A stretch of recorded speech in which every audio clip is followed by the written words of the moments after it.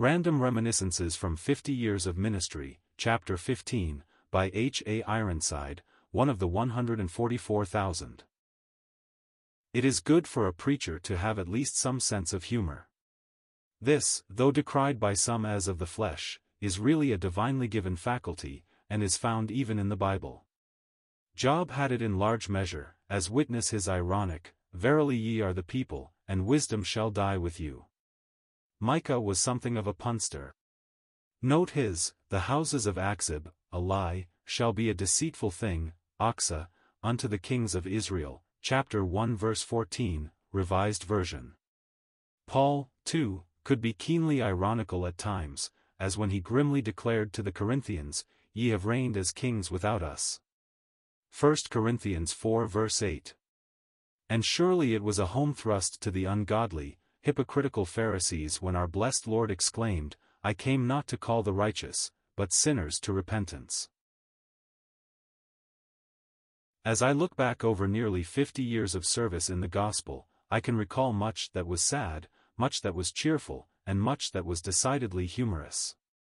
Of the last, one such incident may bear repeating here. Shortly after having established the Western Book and Tract Company, in Oakland, California, for the dissemination of Christian literature, I was sitting one morning at my desk, which commanded a view of the entire store, when I observed a most singular-looking individual enter the door and walk up the center aisle toward the office. He was a tall, lean figure, with long, iron-gray hair worn Buffalo Bill style, a grizzled beard that almost reached his waist, and a fanatical eye that would challenge attention anywhere. I scented a heretic of some kind, and the closer he came, the stronger the scent, for he evidently belonged to the great unwashed. Coming briskly up the few steps that separated the shop from the office, he stood over me a moment or two while I went on writing, for I felt an instinctive aversion to him, which I had difficulty in overcoming.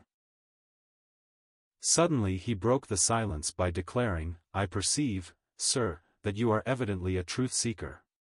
"Not at all," I answered, "I am not a truth-seeker, for I have already found him who is the way, the truth and the life." "Do you mean, then, that you have nothing more to learn, that you know all truth?" "No," I replied, "but I know him in whom are hid all the treasures of wisdom and knowledge, so I am no longer searching for truth, but seeking to get better acquainted with the truth as revealed in Jesus." "Well, sir, am always seeking for truth and am ready to learn from anyone who can teach me."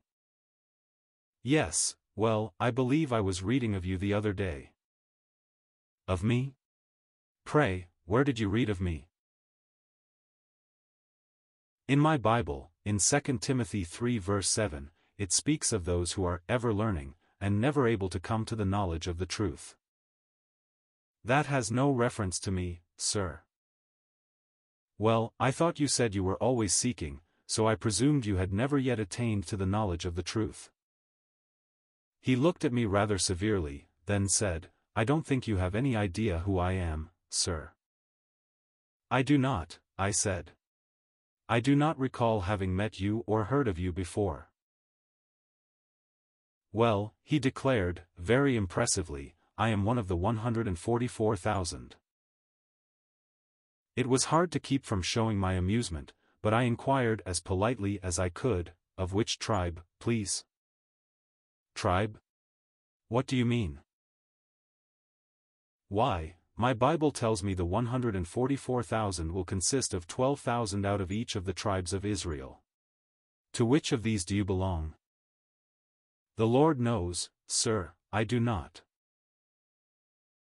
"Then you can't blame me if I do not accept your own unsupported statement that you belong to that mystic company." He paused a moment as if in deep thought, and then exclaimed, "Do you know that the first resurrection has taken place already?" "No," I answered, "I do not." "But it has, sir. I am now in my resurrection body and am no more subject to death." He was almost vehement as he said this, and I wondered if I was dealing with a madman, but I ventured to inquire as blandly as I could, "Is that it, that you have with you?" "It is, sir." This body is now immortal and glorified. I am very much disappointed if that is so. Why do you say that, sir? Because I thought the resurrection body would be very beautiful. I never dreamed it would look like that. The change in the resurrected man was startling. His eyes flashed, he swung his arms in indignation, and began to call down fearful maledictions on my head. For a glorified man his language was amazingly earthly and carnal. Then he exclaimed, I shake off the dust of my shoes as a witness against you.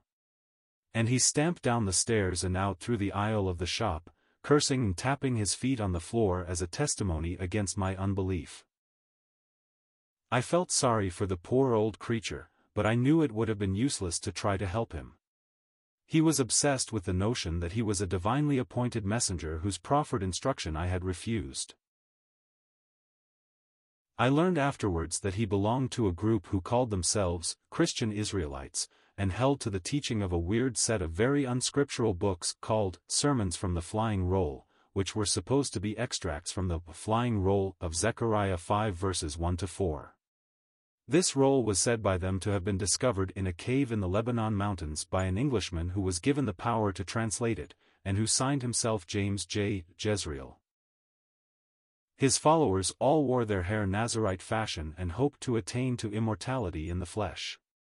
They held many strange and unbiblical teachings, but never made much headway, as few could be found to accept their peculiar system of interpretation of the mysteries of the Bible. I afterwards met various adherents of this sect, but never found one who would consent to a careful and thoughtful analysis of his views in the light of the Holy Scriptures. They preached against the marriage relation and were quite ignorant of the simplest principles of the gospel. When people came under their influence it seemed as though a strong delusion had laid hold of them and it was useless trying to help them. How important it is that one cleave to the clear, definite teaching of the Word of God and thus avoid entanglement with sects of perdition, from which there may never be deliverance. And how thankful they should be to whom the Spirit of God has revealed Christ as the one who of God is made unto us wisdom, righteousness, sanctification and redemption. He who has found his all in the Lord Jesus will never be turned aside to vain and carnal speculations so long as he walks humbly with God and is dependent on the guidance of the Holy Spirit as he reads the Word of God, which alone guides into all truth.